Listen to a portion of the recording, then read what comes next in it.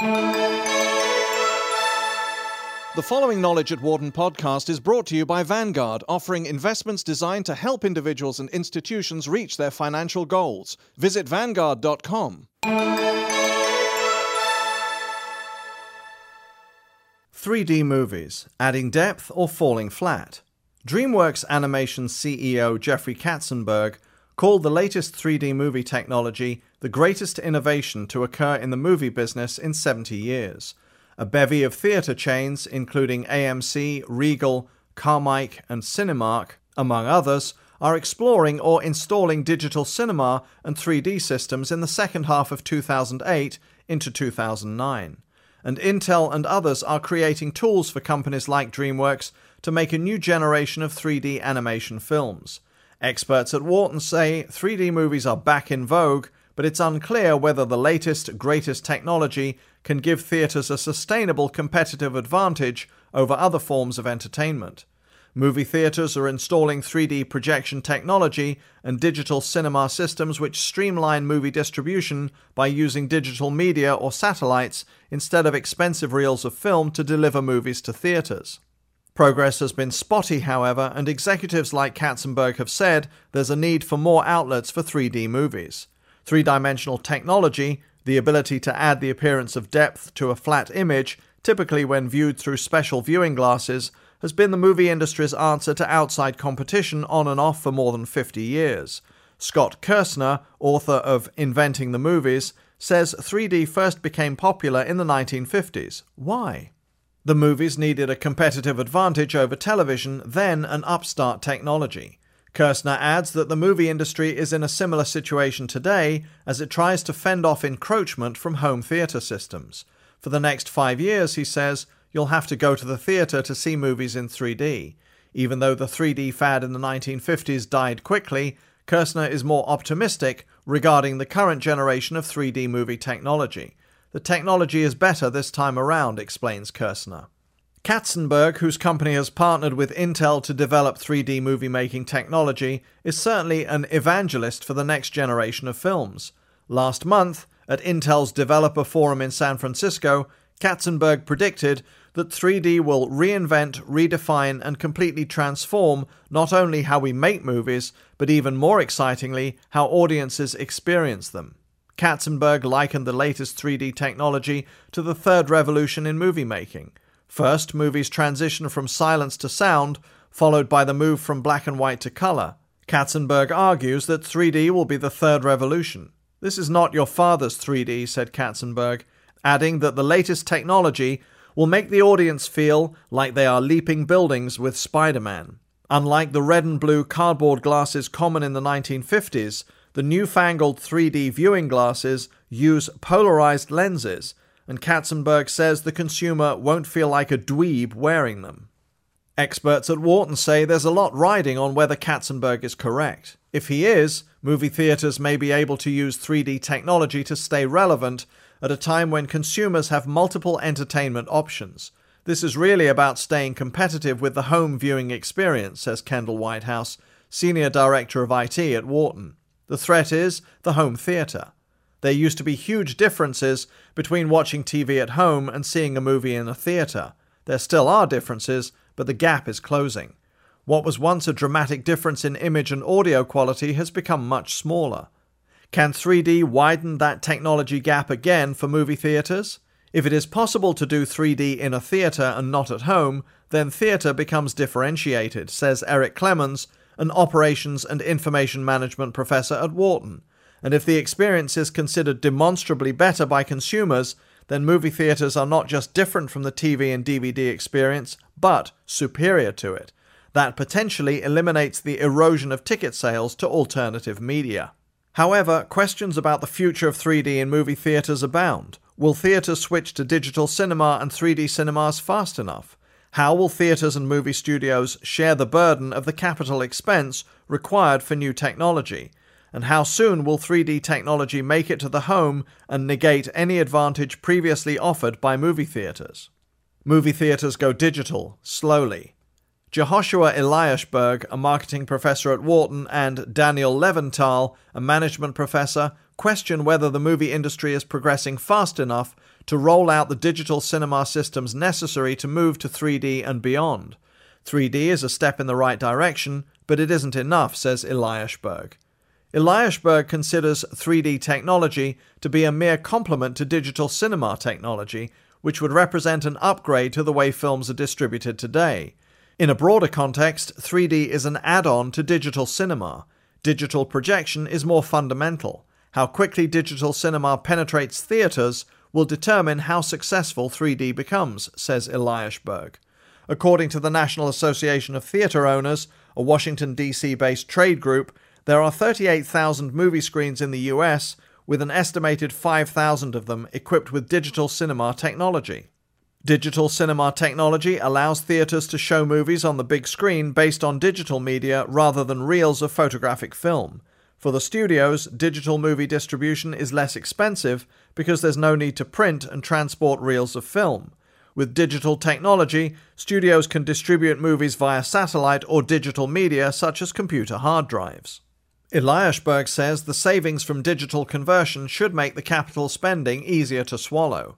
Despite those potential efficiencies, the move to digital cinema technology has hit speed bumps as studios and theaters bicker over who should foot the bill for the installation of the new digital systems.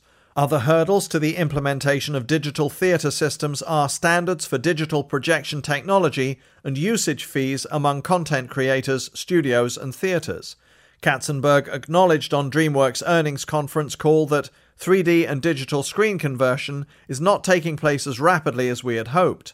Movie studios, which are planning a full release schedule of 3D movies, are hoping theaters can install enough digital systems before the studio's films are released.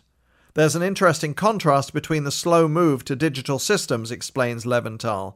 Theaters don't want to put up capital costs for new equipment.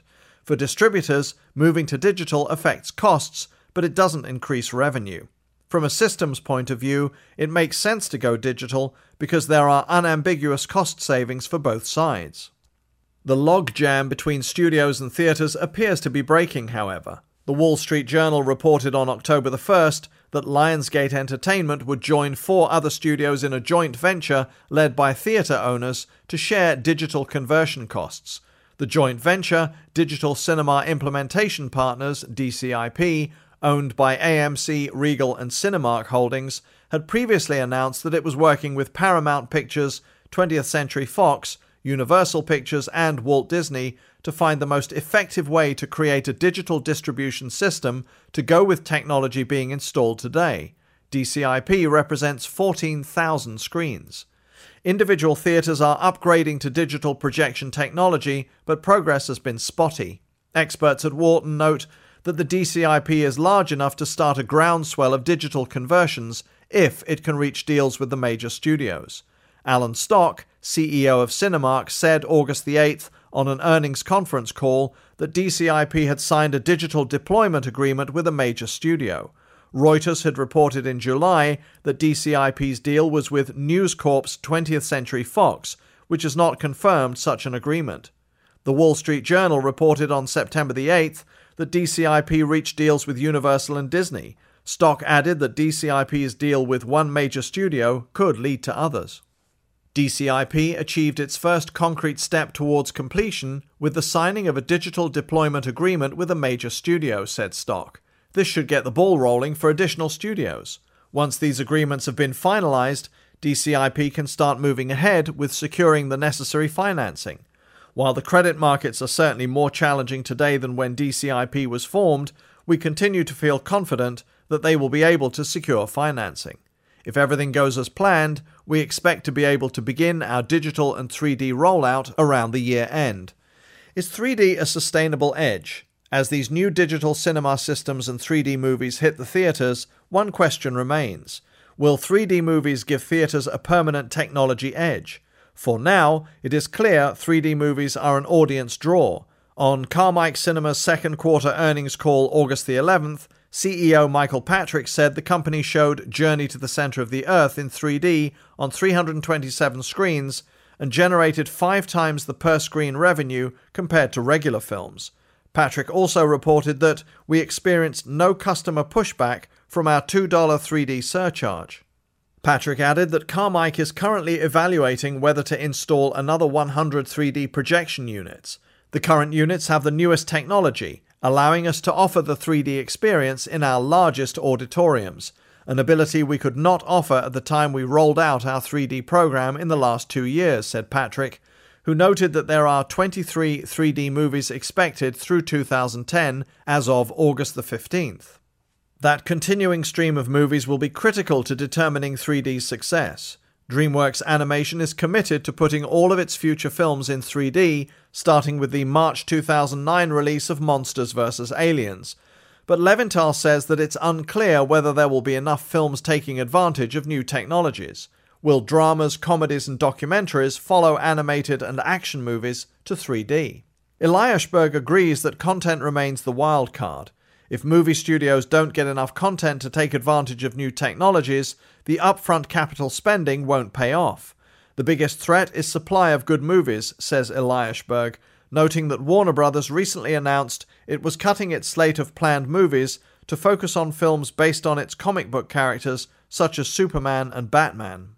Meanwhile, it's still unclear whether 3D technology is just a gimmick or the beginning of a mainstream trend. Whitehouse points out that many innovations in cinema technology are initially exploited as gimmicks. Some, like Smell-O-Vision and Aromarama, which dispersed sense into the theatre, quickly fade, but others live on past the gimmick phase to become a standard part of the movie viewing experience. As an example of the latter, Whitehouse cites Sensurround, which used powerful low-frequency speakers to add ground-shaking effects to movies like 1974's Earthquake. While Sensurround came and went, slightly less intense low-frequency subwoofers became a standard component of multi-channel theatrical sound systems and home theatre systems. Whitehouse stresses that 3D similarly needs to advance beyond the gimmick stage. We need to move beyond jutting objects off the screen at the audience and use depth as a natural component of the world on screen, he says. Critics such as Roger Ebert have panned 3D technology because they feel it diminishes the storytelling in favour of special effects. Clements adds that 3D can detract from the movie-going experience. For 3D movies to be much better than alternatives, it requires that the 3D experience does not eliminate the joys of sharing. Going to the movies can be a social experience, but not if you're in a 3D headset that eliminates interaction with people around you. The future, beyond just movies. Perhaps the biggest question about 3D's effect on movie theatres revolves around how soon 3D may be available for home theatre systems. Indeed, Intel's partnership with DreamWorks focuses on taking 3D technology into new markets. While Intel's efforts are still in the early stages, experts at Wharton say it's just a matter of time before 3D goes beyond the movie theatre to home theatre systems. If 3D isn't the holy grail for movie theatres, what is? Eliashberg says theatre owners should think of themselves more as entertainment facilities where movies are just part of the value proposition. If a night out includes a dinner and a movie, why not have both in the same facility? Just as Las Vegas morphed from a gambling destination to an entertainment centre, so can movie theatres adopt a broader role, he suggests. Theatres need to evolve from film facilities to entertainment facilities. There has to be other activities beyond just going to the movies. Eliashberg also added that cinemas could also improve customer targeting. For instance, 3D movies may not work in all theatres because the demographics may not support it. Will a retirement community go to see the latest animated film in 3D? The promise of digital cinema could be to get the right movie to the right audience. The movie industry is not custom designing movies to clientele, says Eliashberg.